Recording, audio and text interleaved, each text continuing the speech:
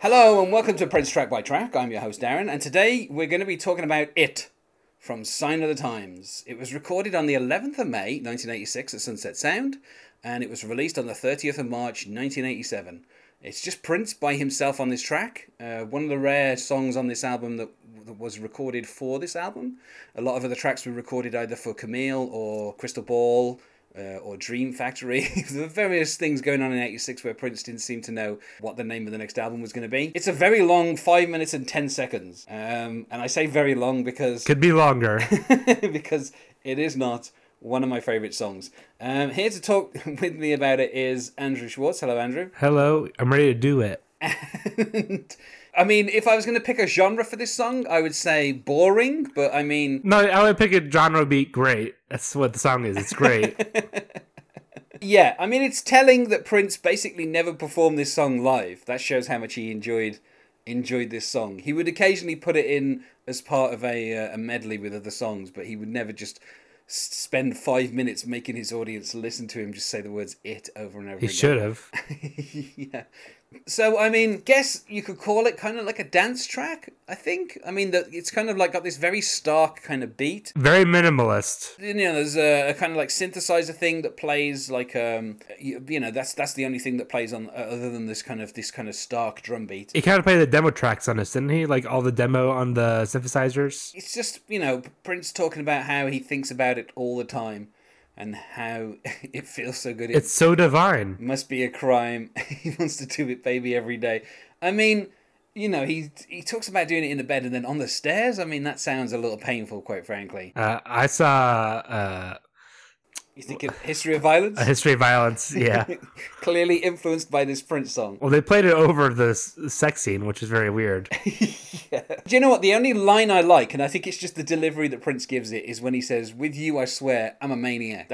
I like that one line. I think for the rest of this song, I don't know, I just skip it. I always end up skipping this song. I get about 2 minutes in and I'm like, yeah, I think I've got the point. It ruined the flow of the album. The pacing inside of Times is great. It's what makes it one of the all-time fucking great albums. And you ruined it. There's no track that needs to be skipped. Kind of what Prince is just saying here is he just wants to have sex with someone. Just saying the word doing it, like over and over again. I think it's the fact that he finishes every single line saying, all right. Almost as if the person he's speaking to doesn't understand what he's talking about. And he's like, I want to do you, baby, all the time. All right? Like, that's what it feels like to me. It's almost like... Well, first of all, he's not asking the question. He goes, all right. He's like, yeah, we're going to do it. And it's going to be fucking divine. It ends up with him just... I mean, you get these kind of weird, like, orchestral stabs on the keyboard that he just kind of keeps... that he just kind of keeps playing over and over again and kind of messing with a little bit to kind of make them set... It's very, like, sharp, I think, is how I would describe the sound of it. Yeah, I mean, I'm just not a fan of this song, Andrew, truth be told. Well, you're wrong, but... It's a great song. Well, what do you enjoy about it? Everything. I really do enjoy the minimalist beat to it. It allows Prince to just shine on it. And I think the lyrics are very simplistic, but I really enjoy Prince's delivery on them. Anyone else could not have done the song. That's what makes the song Prince. It's so perfectly Prince. I mean, it's funny, actually, because towards the end, when he goes, think about it all the time, and then he drops into his lower register to just go, fucking on your mind. This is like, oh, so why were you just calling it if you're just gonna just say that out? Like, just kind of drop any pretense. You gotta sneak it in. Yeah. Gotta get past the censors. I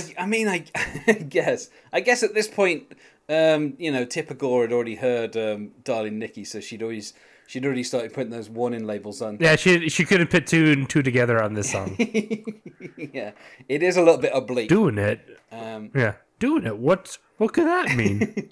To me, when I had this on cassette, when I had Sign of the Times on cassette, I knew how quickly to fast forward to get past this song so that I could listen to the Starfish and Coffee. You get a nice little slice of it, And then you get a nice little starfish and coffee in there. Starfish and coffee. I'm just not taken with a song. I have a feeling on my iTunes I've given it a 2 out of 5. And it's rare for me to give any Prince songs 2 out of 5, but this is one of them. That's incorrect. Why, what do you give it on iTunes? This is a solid 4. Oh, so you're not willing to go to 5 then? No, it is long. I can do without the doing it closing. Yeah. Because that's very, very long. But I enjoy the outro regardless. I couldn't find any covers of it anywhere, but that might just be the fact that it's called It, and so searching for stuff called It, like songs on YouTube that have the word It in, there are like 10 other Prince songs that have the word It in, so you just find all those first. It's just really difficult to kind of find anything. And I also don't know what people would have done with the cover of this, you know? That'd be bizarre. I don't think people would have been able to kind of do anything different with it. Again, the song is so distinctly Prince, you can't really do it. I mean, that I would say that's the kind of Pun soul intended. redeeming thing about the song is it is very Prince. Like, the fact that he's doing his own backing vocals again, and it has got that kind of distinctive drum machine and everything. It is very Princey. Well, it's a great song for everybody else to enjoy.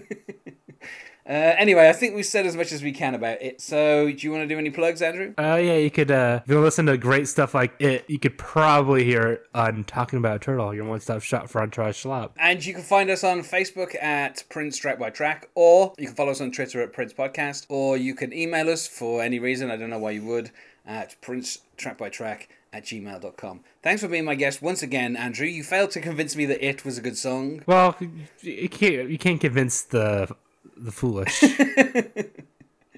And otherwise, goodbye. Goodbye. Doing it.